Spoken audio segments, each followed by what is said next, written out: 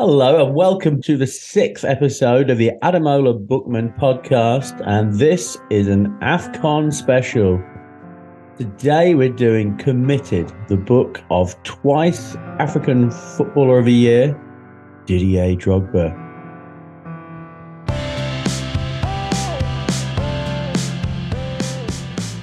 Hello, Johnny. Hello, Al. How are you? I have a little game for you. Ooh, very exciting little game. I'm going to give you some African team names, nicknames, and let's see how you do, okay? I'm going to give you 5. Okay? Okie dokie. All right. Okay, I'm going to soft bat this one for you. The Super Eagles. Nigeria. Okay, ding. All right. Okay. My pride is sealed. Bafana. South Africa. Not bad, Al. It roughly translates as the boys. Black Stars. That's Ghana. Very good, Al. And I think hey, look at me. Okay. Atlas Lions. Atlas. Morocco. Oh, very good. Really? Genuinely? Yeah.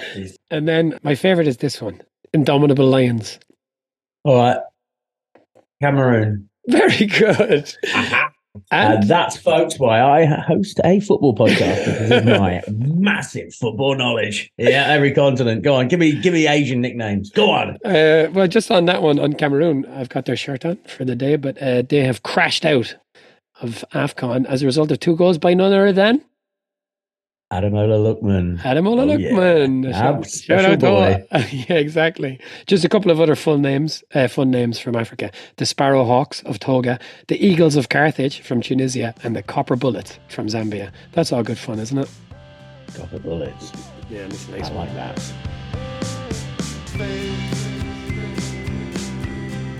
Let your body spin. Johnny, this book. Oh, goodness me. Yeah. I mean, honestly, we could have read a Wikipedia page, couldn't we? We could have read a Wikipedia page with slight interjections of, I am a man and I have emotions. And I love Roman Abramovich. The book is called Commitment, which is a dreadful name, a dreadful title for a book. It's written like it was written by like a child, really. Like the language is really, really basic or something. Well, that's right. I mean, with all these, he's obviously writing in his second language, so you have to have some allowances there. I did Google looking for the ghostwriter. I didn't see anything, which is not to say there wasn't one, but yeah, maybe he did genuinely write this one. In the parts where he's talking about growing up and trying to make it as a footballer, it's extremely, extremely dull. When it gets to the Chelsea stuff, at least there's some, little morsels of interest in there. So let's get going. So he was born in the Ivory Coast. Yeah, this part I didn't know. Like I just assumed he grew up in the Ivory Coast, but no. His uncle was a professional footballer in France, and at a young age, that's where Drogba went to grow up. So Didier's parents sent him to live with his uncle, thinking that he could have a better life in France, and obviously, seeing his uncle being a professional footballer obviously would have imbued Didier with the confidence that he too could do that. So he had some ups and downs. He bounced back. He went back to Ivory Coast now and again to be with his parents, but eventually he ended up in France. So he's this extremely, emotional, kind of mercurial character. And if you send him a nice text message or say a nice thing about Didier Drogba, he will be loyal to you for the rest of his life. Yeah, you're not wrong there. Frank Lampard sent him a text, didn't he? And he's, oh my God, a text. He didn't just say, oh my God, he kept the telephone. He said he kept the phone because the text message meant so much to him. Yeah, I mean, it's an indictment on the book, really. That the most interesting bit comes right at the end, which is basically his list of achievements, and also it's like a bunch of listicles, like my favourite players, like the best players I ever played with. And that is actually the best bit of the book. By the way, his top 5 Chelsea players, number 1. Can you remember who his number 1 top 5 Chelsea player is? No, I don't remember this part of the book, but I'll give you a clue. He's not a player and he's Russian. Yeah, it's Abramovich. His number one Chelsea player of all time ever is Roman Abramovich. My God. Yeah, cheekers. That's amazing, isn't it? And who's number two? Jose. Yep. Got it in one. He loves Jose, which is not a huge surprise. When you see the managers that he's played under, it's all of the, with the exception of Pep and Ferguson, I guess, it's all of the huge names of management in the last, whatever, in that 10-year period. Ancelotti, Mourinho, Roberto Mancini, Scolari, there was Hiddink. He'll tell you which ones he liked and make some effort at explaining, but he just never goes very deep. Drogba. No, no. Well, no, there's no details. I mean, even the managers he doesn't like, he doesn't really have that many bad words for them. Sometimes he's frustrated at not starting and there's a lack of communication, but there's no zingers there, is there? He's the same age as Henri. Like Henri and Trezeguet were young players in the 1998 squad that won the World Cup, and Drogba was at home watching it on television. Now, you kind of learn later in the book that obviously Drogba played for Ivory Coast, but you can kind of detect that he would have played for France had he been chosen as a younger player, right? Yeah, yeah, for sure. But yeah, he was one of those, he bloomed. I mean, he didn't reach Chelsea till he was what, 26, 27. Well, He bloomed much later. yeah, like so. Henri is 4 months older than Drogba, and at the age of 20, Henri had won the World Cup, and Drogba was sitting at home watching it on television as an injured sub at a League B team, and he didn't get his first professional contract until he was 21. He bounces around second division teams. So who does he play for? Who does he get signed for? Le Mans? Le Mans, and then he goes to Guingamp That's right. Yeah. in Gangon, Brittany. In Brittany, at which he made a name for himself. And then he gets into the Ligue 1 with Marseille, well, which is a cool team, isn't it? I'd play for Marseille. Guingamp came up, I think. So I think they're kind of like an up and down Ligue 2 team. He was in and out of the team. What's very clear is that he's very temperamental, I think, Drogba, and he requires huge like support from his managers. But the managers who give him that get it back from him in spades. At least this is how he portrays things.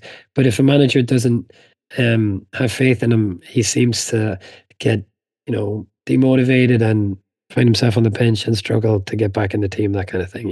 And I think he feels let down by the managers when they don't play his preferred system. Like, as you say, he was born in Ivory Coast. He left when I think he was 5. He was in France with his uncle. And then he was just trying to make it, but he doesn't really say anything that's interesting. It only gets interesting, really, when he gets to Marseille. Yeah, that's right. And at So, Marseille, he kicks the ass. yeah. And this is when he comes to the international recognition, right? There's a UEFA Cup run, and certainly that's when I first noticed him. I think he played against Newcastle. Yeah, he said that, all right, in the book. Yeah, and I remember that game, Johnny. I remember seeing him play and thinking, "Ooh, look at that lad." He was player of the year for Marseille, and he was the third highest scorer. Number one being Djibril Cissé. Their careers went in different directions, didn't they? That's funny. He had a good couple of years, did Cisse, didn't he? He was all right for a bit. Yeah, he was okay for a bit. Exactly. The Lord of Frogdale. Yeah, that's right. I forgot that. That's nice. He was a Marseille fan. He was hurt, I think, when Marseille kind of showed him the door because they got big money for him. One thing that Drogba returns to repeatedly in the book is that because he had this, as a child, he moved around so much, he really craved stability. So when he got settled in Marseille, his boyhood club, he was happy to stay and he wanted to stay. And then Chelsea came in with big money. And he was essentially saying, I want to hang around, spend another year here. And they were like, well, they might not come back in a year with the same amount of money. So I think Didier was upset and was a little heartbroken even. Apparently, like in his telling of the press conference, like he was really upset. So, they're announcing this big move in his life and he's just sitting there really sullen and upset. So yeah, it's a funny start for his Chelsea career, really. And because Chelsea at that point in time were not what they would become, were they? They'd at that point no league titles. And on this point, I had a question for you. You reckon for Chelsea fans, that period under Jose, do you think that in the memory of Chelsea fans, that was the best period? I bet it was. Oh yeah, I'd say so. I mean, that's when people didn't absolutely routinely hate them as well. I was quite thrilled by Chelsea at that period. Yeah, and like they had two Champions Leagues since under two different managers, but I bet you that was the best part. And by God, did they love Jose at the time? I just note here when he went to, as you're saying, he was very upset when he had to go to Chelsea from Marseille, and he says he was too upset to pack his bags to go to Chelsea, so he made his wife do it. Nice ruse there, Didier. Oh, I'm too upset to pack. Oh, you're gonna have to do it, darling. Oh, I'm Uh, too upset to do the washing up. Oh. what I thought was nice actually when he was saying that, and he went to England with no English, and he said, other than some nonsense sentences you learn in France, like, where is Brian? Brian is in the kitchen. Uh, That's in the book. Like, Yeah, that's good. what an exciting time at Chelsea. Like, so in that summer, it's- Jose had played against them with Porto that year. That Porto won the Champions League. They'd played against Marseille and put Marseille out of the Champions League in the knockout stages. And it was Jose really who had his eye on Drogba. So they arrived in the same summer, but they also signed Arjen Robben, Peter Cech, Ricardo Carvalho from Porto. Like, it was a pretty exciting time for Chelsea. Like, Yeah, their recruitment at that stage was phenomenal. I mean, I guess they were just splashing money around, though, right? I mean, at the time, what was yeah, Petr but Cech like, was like 12 mil, which yeah, at the but time for a goalkeeper was pretty expensive. and when Drogba arrived at Chelsea, he didn't know who John Terry was. That's how little he knew about Chelsea. Thought he was a youth team player. Yeah. I don't really understand that. I mean, who's that kid? But then in terms of his career, what was interesting in his own recounting of that first and second season in Chelsea, he was proudly hated by everyone, even his own fans who booed him. Yeah, I got to tell you, I don't really remember that. I don't remember him being unpopular. In one post-match interview, he did declare that he does indeed dive, which became a big albatross around his neck. Yeah, so he two incidents in his second season. A handball at Fulham, and he poked Richard Dunn in the eye. Poor old Richard Dunn. Yeah, Richard Dunn shows up in all the books doing something stupid and lame. Lovely Richard Dunn. After these two incidents, he was interviewed on television, and his English was so poor he didn't really know what was going on. So he just said, "Where is Brian? He's in the kitchen." They asked him essentially, "Did you dive?" And he was like, "Yep." They all do. I mean, that's it. I mean, the English press getting all carried away with someone speaking in their second language and making like an indelicate admission. It's always been bullshit. In his first season, like they were winning all around them from the very start, right? Absolutely. Yeah, they were absolutely a phenomenal team back then, weren't they? One of the So, great Premier League teams. so in his first season, he won the league and the League Cup. And he scored in the League Cup final. Yeah, and you were saying earlier about kind of the listicle stuff. He's he's got a super list of achievements. One of them being that he just cannot stop scoring in finals. That fella, 9 goals. I mean, that's genuinely astonishing, right? the first player, Genuinely. the first player to score in 4 FA Cup finals.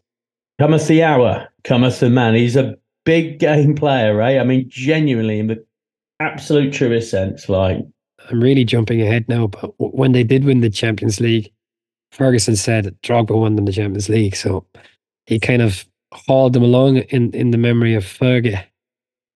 that's right. Yeah, he loved finals and he also loved Arsenal. Do you remember back in the day? I think it was the League Cup. No, what do you call it? Charity Shield. And I remember him absolutely terrorizing Senderos. Absolutely terrorizing. But old Wenger never learned. Philippe, I want you to mark Didier Drogba. Oh, no, please, no, not again. No, I think it will work out better this time. Let you mark Drogba. He fucking destroyed him time and time again. He would just go through him. And Senderos wasn't little. So he had his first season at Chelsea. At this point, is not greatly loved by the Chelsea fans, but has still won the league. So he's very, very insistent that he likes a nice, clear pre-season. If he has a good pre-season, he feels he's going to be good, right? Yeah, and I thought that was interesting. Like, in a kind of dry sense, as interesting as things got in this book. He also said that when he was at Gangon, he hired two kind of physios that worked with him for his whole season or his whole career. And he said that like on a given day, he might do stretches for 3 hours. Like that's insane, isn't it? Yeah, that is insane. And it's the first time ever I've really looked and thought, oh, maybe I wouldn't want to be a footballer. I mean, like 3 hours of stretching a day, how much is that worth to me? Like, I don't care for stretching. All throughout his career, when he really had a great year, it was preceded by a good preseason, and usually a preseason in which he wasn't at a major competition. Yeah, Because absolutely right. anytime he went to the World Cup, then he'd come back and have a crappy season for his club. It was after this first season that he received a text message from Frank Lampard, and he Which said, was, "Go hi, on." Didi, I hope you're staying because we have to win the league and Champions League together. Oh, what a beautiful, beautiful sentiment. It's, I hope you're it's, staying because we need to do this. it's I'm, touching. It's I'm touching. never going to throw this phone away. So he said, "Yeah, it happens a few times when these ordinary things happen or are said to. There's these very small gestures that people make towards Drogba, which just make him the most loyal and dedicated person." So he loved that message so much that he kept the phone. It's quite amazing. Yeah, it's also interesting in this chapter, which really is his golden season. Um, he talks about this is contrast to Barton when he's had a competition as a striker, because at this time I think he was competing with Crespo, or maybe this is the point where he's competing with Shevchenko.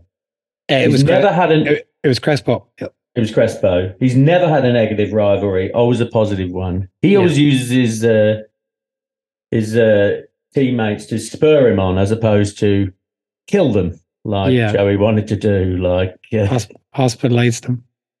He seemed to, yeah, drive him to kind of greater heights, even, which says a lot about his commitment, I suppose. well, there he is. Well, and that said, so I'd say this: Crespo, Shevchenko, and Torres. They were all kind of signed to replace him, right? Yeah. It felt that way. So I mean, they were players who were coming in, especially the Crespo signing when he wasn't firing on all cylinders, and he saw them all off, right? And in all fairness, Maybe he was secretly stymieing them one way or another. He's the same as Barton, but he was just a lot sneakier about it. We don't know. yeah, that's right. And he didn't put it down in print.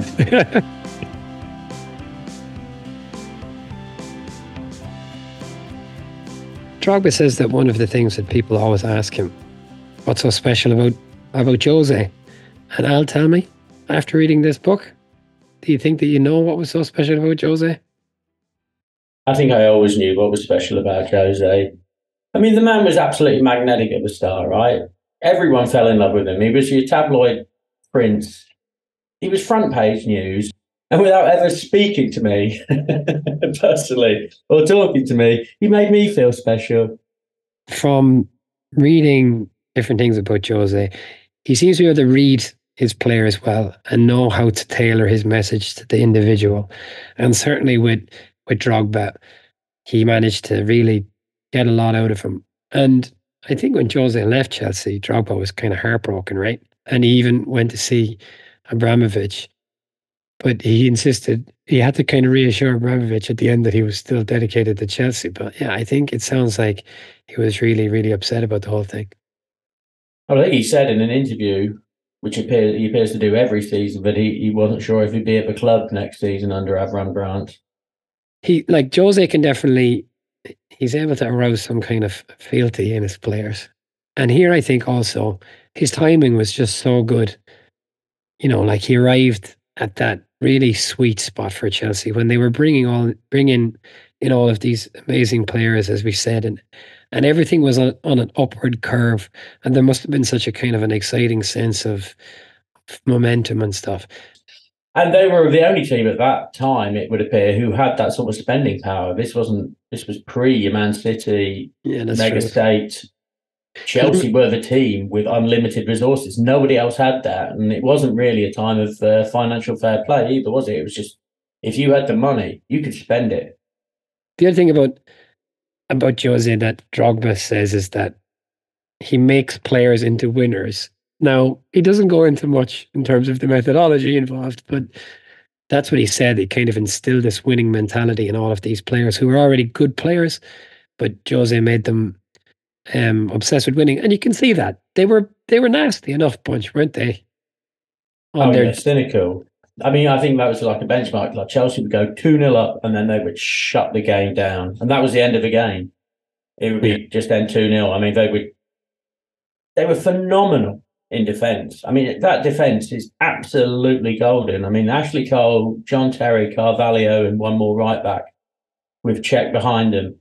What a defence that was. yeah, they were pretty good. So Drogba says that he looks at everything in 3-year cycles. And after Jose had been there for 3 years, in his first 3 years, they won the league twice. They didn't win anything in his third season. And it was a few weeks into his fourth when Jose was sacked by Abramovich. And obviously, we learned since that Abramovich was pretty trigger happy when it came to his managers. But perhaps he jumped the gun a bit with Jose because yeah, like he didn't give Jose much, like one bad season.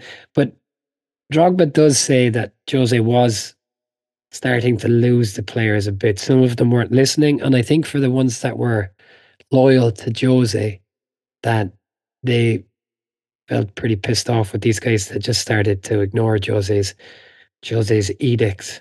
And Jose had started kind of protecting his players a bit, whereas Abramovich wanted to win both the league and the Champions League. Jose was trying to kind of make excuses, I think, maybe for his players at this point. And when Drogba went and confronted Abramovich said, the reason I gave him a few weeks, the reason I waited until now is I should have sacked him after the third season, but I gave him the start of the fourth season to see if he could turn it around, but he didn't. That was the end of it. Well, Roman had an Israeli ace up his sleeve, didn't he? Like, yeah, no, thank you, Jose. I've got the new big dog in town, Avram Grant. Anyway, so they did. They reached the Champions League final, the famous Russian final against Manchester United. And what did Didier do? Drogba got sent off. And when you think that, you mentioned that he is this absolute machine for scoring in finals and scored a lot of penalties in finals. In the African Cup of Nations, they routinely went to penalties in big matches, and he seemed to score a lot of them. So I think that little slap on Vidic's face in extra time might be really what cost Chelsea the Champions League that year. Yeah, it was a funny old final, wasn't it? Because it was a great United team as well. In all fairness, that was Rooney and Ronaldo, right? That was when they were at there. That was the second or maybe third great Fergie team. Yeah, Rooney and Ronaldo. It was not a great final, though, was it? It was not a great game. And Chelsea had the better chances, really. Like, they hit the post, didn't they? Lampard hit the post. And I think Giggs cleared one off the line. So yeah, these things are finely poised, really, aren't they? They really are. It's fine margins, isn't it? Drogba said that his grandmother was sick, and for the final, he was just kind of wandering around for parts of it. I guess he was implying that it was kind of this issue that maybe made him lash out at Vidic and got him sent off. But I suppose it's something we never really think about. Players just have shit going on in their lives. No, I mean, you're absolutely right. You'd like to think they can put it aside for 90 minutes. Although, honestly, Johnny, I read that and I thought, bullshit. Come on, man. Yeah. I didn't believe that. That was made him slap Vidic. He just had a bad moment and just own it. Like, don't blame your grandma. Yeah, and he didn't rush to her hospital bed either. She died later when he was on holidays with the family. Couldn't enjoy the holiday either. Didn't play well in that holiday. Thinking about his grandma. Anyway, that was the end of Avram Grant. Cut down in his prime, Avram. So then Scolari came in, and this was fun, I suppose, because Scolari didn't fancy Drogba a bit. And what Drogba said is that Avram Grant had the sense to keep Steve Clarke on, and he brought in another coach from Barcelona. And I think essentially Avram Grant kind of, because he had never coached at the highest level, surrounded himself with people who were really knowledgeable, and that was sensible. But when Scolari came in, Clarke left. Scolari was working through a translator, and I think Scolari probably just struggled. He does say that Scolari just didn't get it, that the cut and trust of English football, Scolari was like he had them doing kind of old school kind of training, just long runs and conditioning kind of stuff, like old fashioned conditioning stuff. And he was reassuring the team that come Christmas and the New Year, when everybody had kind of dropped off, they would be really fit.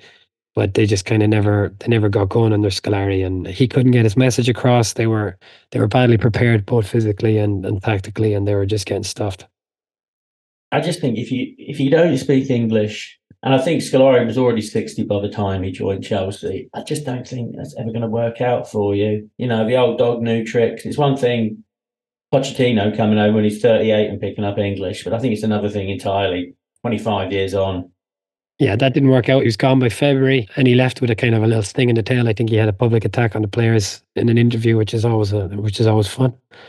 That was the end of Big Phil, and in came Hiddick, won the FA Cup, came third in the league, got to the semi-finals of the Champions League, but it's not enough for Abramovich.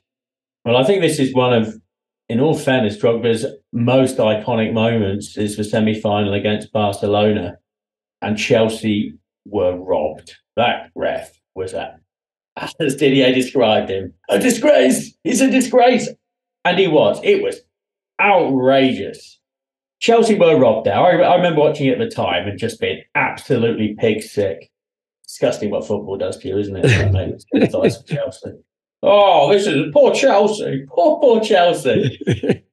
And Droggy goes absolutely nuts. Screams at the camera. It's all a disgrace. But as he says, I'm just saying what the fans are thinking. Yeah. You can't do what the fans are thinking. You're a player. That's the whole point. Like, you can't do that. That's why you play. Sometimes our amazed players don't get in more trouble for like going crazy at the ref. It must be so frustrating. I know how I feel watching. Be on the pitch when it just seems like that ref is 1,000,000% against you. Yeah. But I know what I was like as a player. I was always ready to storm off the pitch at the slightest thing. Like, no, it's our throw. Oh, fuck this ref. I'm off. Fuck off. We're done. Come on, lads. Come on. You're not with me. Yeah, I was very sensitive. But this is an iconic Drogba moment. And I do feel sympathy for Chelsea. I do feel sympathy for Chelsea in that. They were robbed. Yeah, and Hiddick did that thing, the Capello Rooney thing, told him to run around less, get up there by the goal and try and put it into it. So he liked Hiddink, but Hiddink was only going to be temporary. So he came and he went. This is when he started talking about his faith. Yeah, he's a good Catholic. Yeah, and he credits God with a few assists over the course of his career. He scored a winner in the FA Cup semi-final that year against Arsenal with 6 minutes to go. And I'd say, he scored the equaliser against Everton, and Lampard scored the winner. But yeah, Drogba credits the man upstairs with those assists. So what does he think God did when they lost to Barcelona? Does God hate him then? Well, he got an interesting outlook, right? He says that he would walk around pitch and essentially praying and asking God to help him out. And whenever that happened, he was like, thanks, God, you're a legend, etc. And then when he lost, like the Champions League final that he was sent off, and he's like, sometimes it's just not your day. What an outlook, you know? All right, then. So now we move on to Eyebrow Ancelotti. See, Ancelotti did the right thing by calling Drogba up on the telephone and telling him that he liked him. What a magnificent gesture. What a magnificent gesture. Yeah. And that, like you said that earlier on, that his first couple of seasons at Chelsea were his golden era, but he won the Golden Boot under Ancelotti's first season. Well, Chelsea's stats were absolutely astonishing. They got the double, scored 103 goals in the league that season, a goal difference of 7 plus 71. I mean, that is a convincing season. I mean, that's a plus goal difference of pretty much 2 goals a game. Yeah. He scored in the FA Cup final again. And just on the thing about his stats, he was the first African player to score 100 Premier League goals. Did you know that? Yeah, I was surprised he did score 100 goals, actually. I always thought he was one of those players that was on the cusp. But yeah, that's right. He kind of deals with his international career later, but he puts it in here to say that he had a crap season the year after the World Cup in South Africa. He was playing for a few weeks with undiagnosed malaria, which doesn't sound like a great combination. And it was that January that they brought in Torres. And as you said, it was essentially to replace him. But luckily for Drogba, Chelsea did not sign the Torres that was playing for Liverpool. They signed a completely different Torres, like a body double. I mean, going back to the malaria, I'm astonished that a player from West Africa would be so surprised they have malaria. I have a little bit of personal experience. Everyone has fucking malaria all the time. I lived there and I had it 5 times. Again, he grew up in France, so maybe that's why. Yeah, maybe you are right. So Torres didn't score for 3 months when he signed for Chelsea. But he'd already been rubbish for Liverpool for a spell, hadn't he? Yeah, and they thought Drogba was finished. Obviously, he was in his 30s, and maybe there's always a kind of sense that players that are that physical don't age well. So Torres came in, not for the first time. Drogba found himself kind of on the bench. United put them out of the Champions League. United won the league. Interestingly enough, his assessment of Ancelotti was kind of contrary to what I would have thought. He said he was a great coach, but he was not great at reading his players, which I thought maybe that was Ancelotti's thing. Yeah, that's right. It's very difficult to really put your finger on what is so great about Ancelotti, isn't it? Yeah. But anyway, Roman Abramovich was absolutely jonesing for the Champions League. So out goes Carlo Ancelotti. And in comes AVB. Lovely AVB. AVB had been with Jose during Jose's first stint at Chelsea. So Drogba and all the other players, kind of the big players, were really happy to see him come back. But I suppose at this point, really, it was probably just a bad situation for AVB to find himself in, really, because those players were such outsized characters in the dressing room at this stage. I guess they control the team entirely. And then they bring in a guy like AVB, who I guess is just trying to cut his teeth in management. So maybe it wasn't a good formula for him. AVB was trying to phase out the classic Chelsea team, but Drogba says that he wasn't upfront about it. He was rotating between strikers, Drogba, Anelka, and Torres. They were each starting one game in 3, which is just weird, isn't it? Like, it's a weird way to go about things. Yeah, it's absolutely weird. I mean, I guess he can justify trying to keep them fresh, but trying to keep them happy, I guess, is what he was trying to do. But Drogba repeats, he plays well when he plays. He gets into a rhythm. He talks about his rhythm a lot, and he feels he's just not suited to coming in for a game, sitting out for a game. Not at all. He needs to play every game to play his best. They were having a bad time under AVB, and AVB called in the main cast of players. So John Terry, Lampard, Cech, and Drogba. And he's saying, what's going on? Why do we keep losing? And then he says, can we win the Champions League? And Drogba says, no. And then the rest of them say yes. Out goes AVB, and in comes Roberto Di Matteo. Let's talk about this Champions League final, Al. Yes. How much do you think Bayern Munich fans hate corners in Champions League finals? Yeah, never really thought about it. Jesus wept. Yeah, so it happened to them again, all over again. Yeah, it did. At home. Is that worse? Yes. Yeah.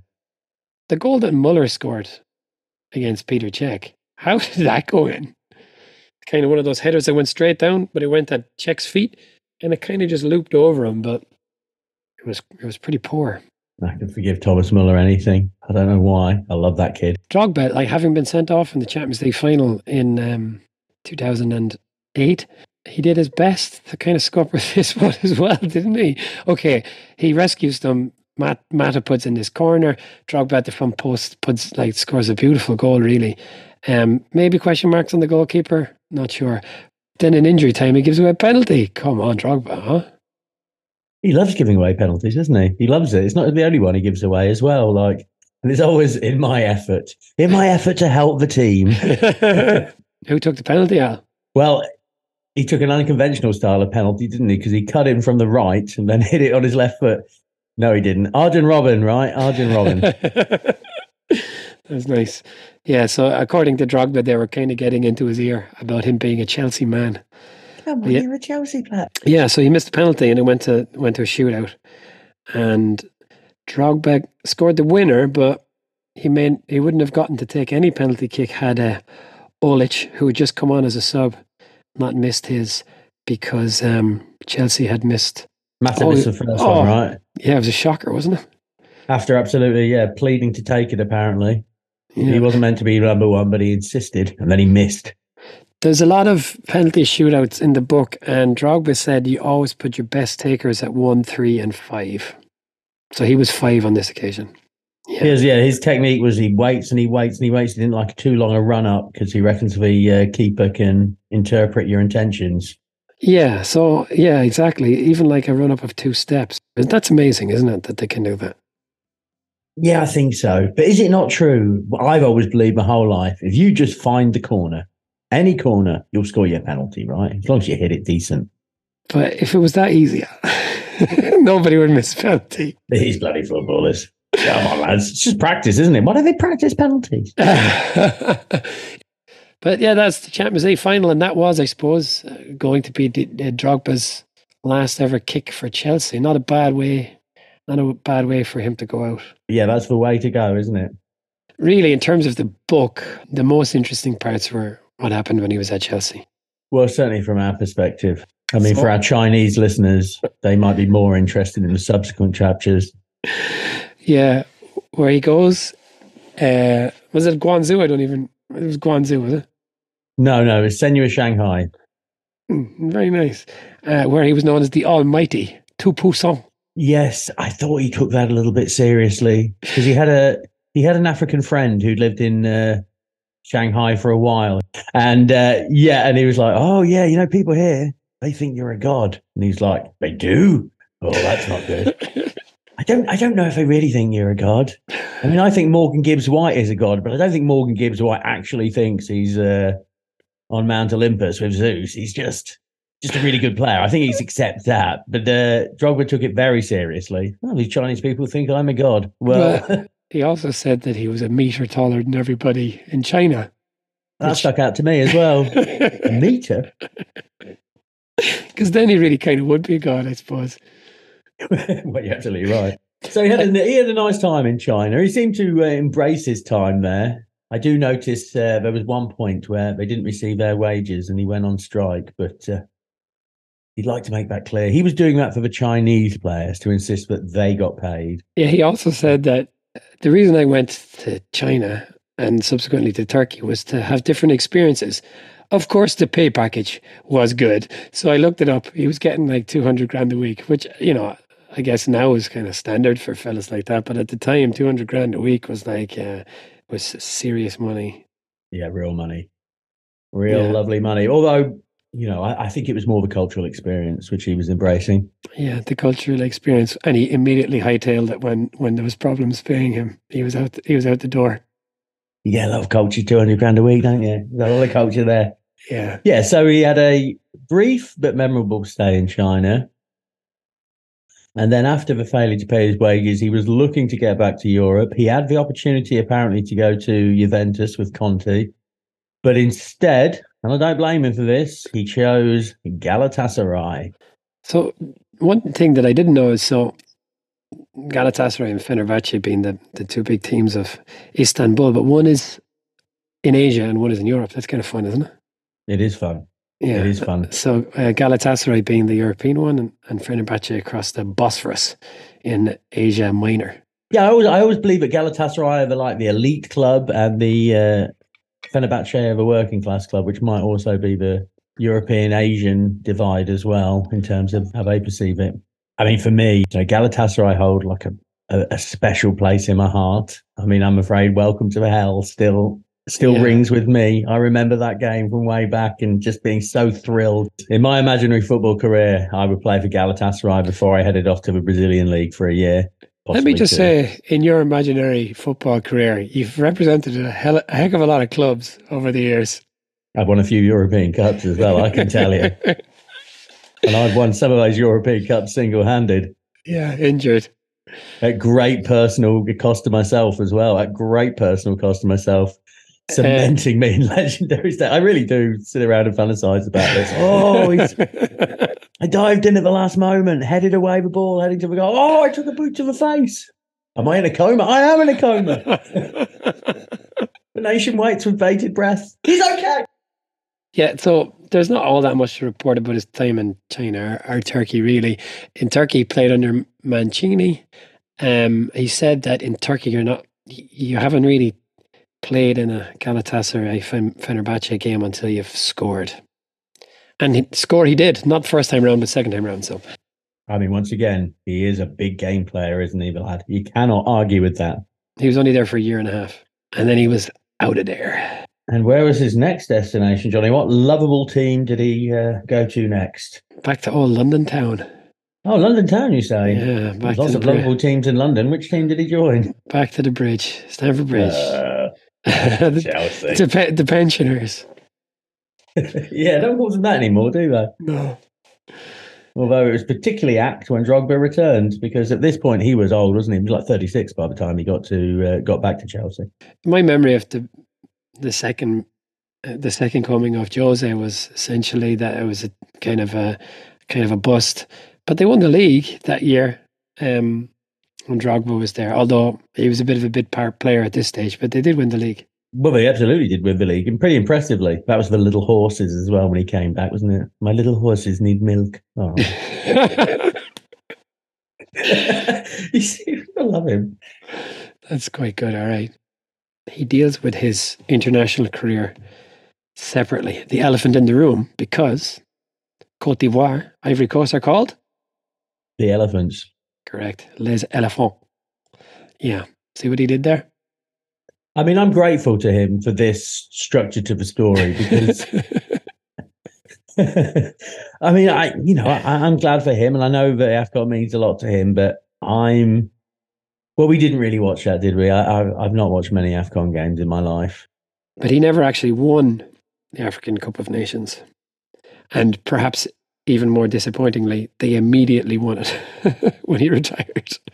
Yeah, he does say it. He's like, I'd be a liar to say I wasn't a little bit disappointed to be part of a team. That is a sickener, isn't it? I mean, you've got this absolute golden period where you've got your Torres, and your Drogbas.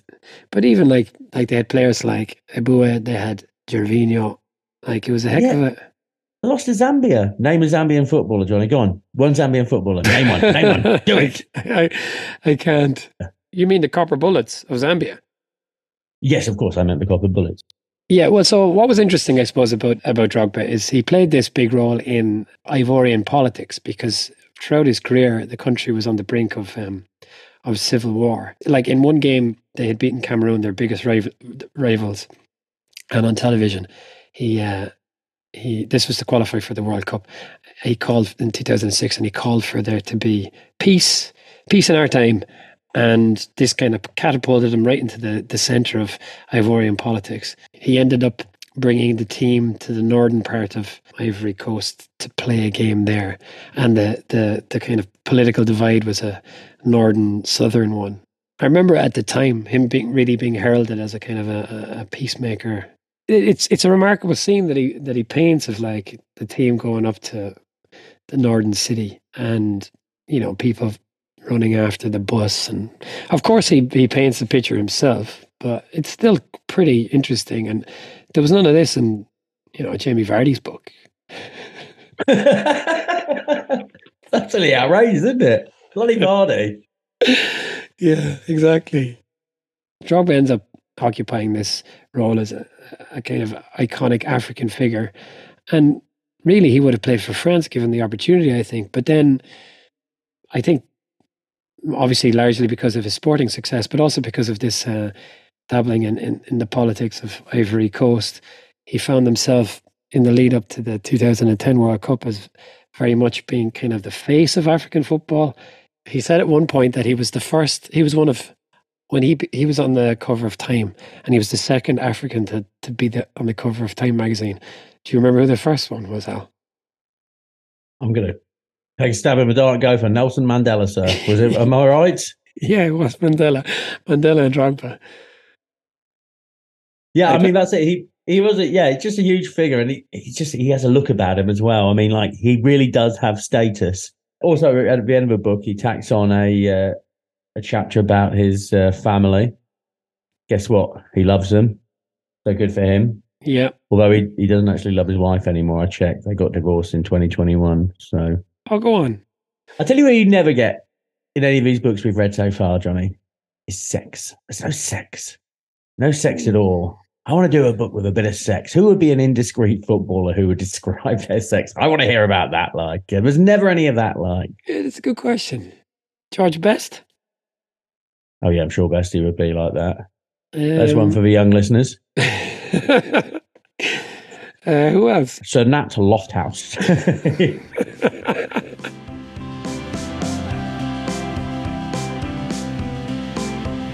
So, Johnny, would you recommend this book? No. This is a big fat no, isn't it? No. No, it is. It is a big fat no. Yeah, as in you could pick this book up if you wanted a very easy read, but just don't bother with the first 100 pages or the last 100 pages, and maybe read the Chelsea stuff. Would you recommend this book? What do you make? No, as I said earlier, I think you could get the whole gist of his career just by reading his Wikipedia page. Ultimately, I suppose what you want from books is to learn about these characters that we see week to week. You mentioned earlier that his favourite Chelsea player of all time is Roman Abramovich. So this kind of spectral character, did we learn anything about Abramovich? No, as usual, we didn't learn anything about Roman, in as much as he's a very quiet guy. He has a quiet dignity about him. The fucking sheen that money gives you, like people, the respect they have for that man is astonishing.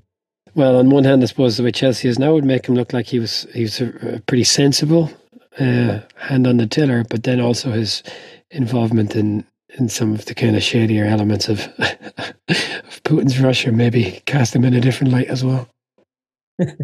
Yeah, a little black mark against his name there. Just a little one, yeah. I think we gave Barton like 2 out of 5. This book is probably worse than Barton's book. Barton's book was bad because Barton is such an insufferable asshole, but this book is actually a bad book. Yeah, it is a bad book. There's no real insights into Didier Drogba. I certainly don't feel I know anything more about the man than I did when I started. That's it, right? Like, so I would say, okay, I'm going to give it a 1.5 out of 5. Yeah, 30%. That sounds about right. Okay, well, thank you very much for listening to us talk about a very bad book. Yeah. So the next book is Back from the Brink by Paul McGrath. And if this was a shallow book, I have a feeling Paul is going to pull us into depths that we haven't been brought to yet. Plunging new depths with Paul. Well, we are the Adamola Bookmen podcast. We are on Twitter and Instagram. You can get us wherever you listen to your podcasts. And thanks to you, Alistair. Thanks again to Dara Fennan for the music. But yeah, thank you to you, Alistair. And thank you to everyone for listening. Thank you indeed.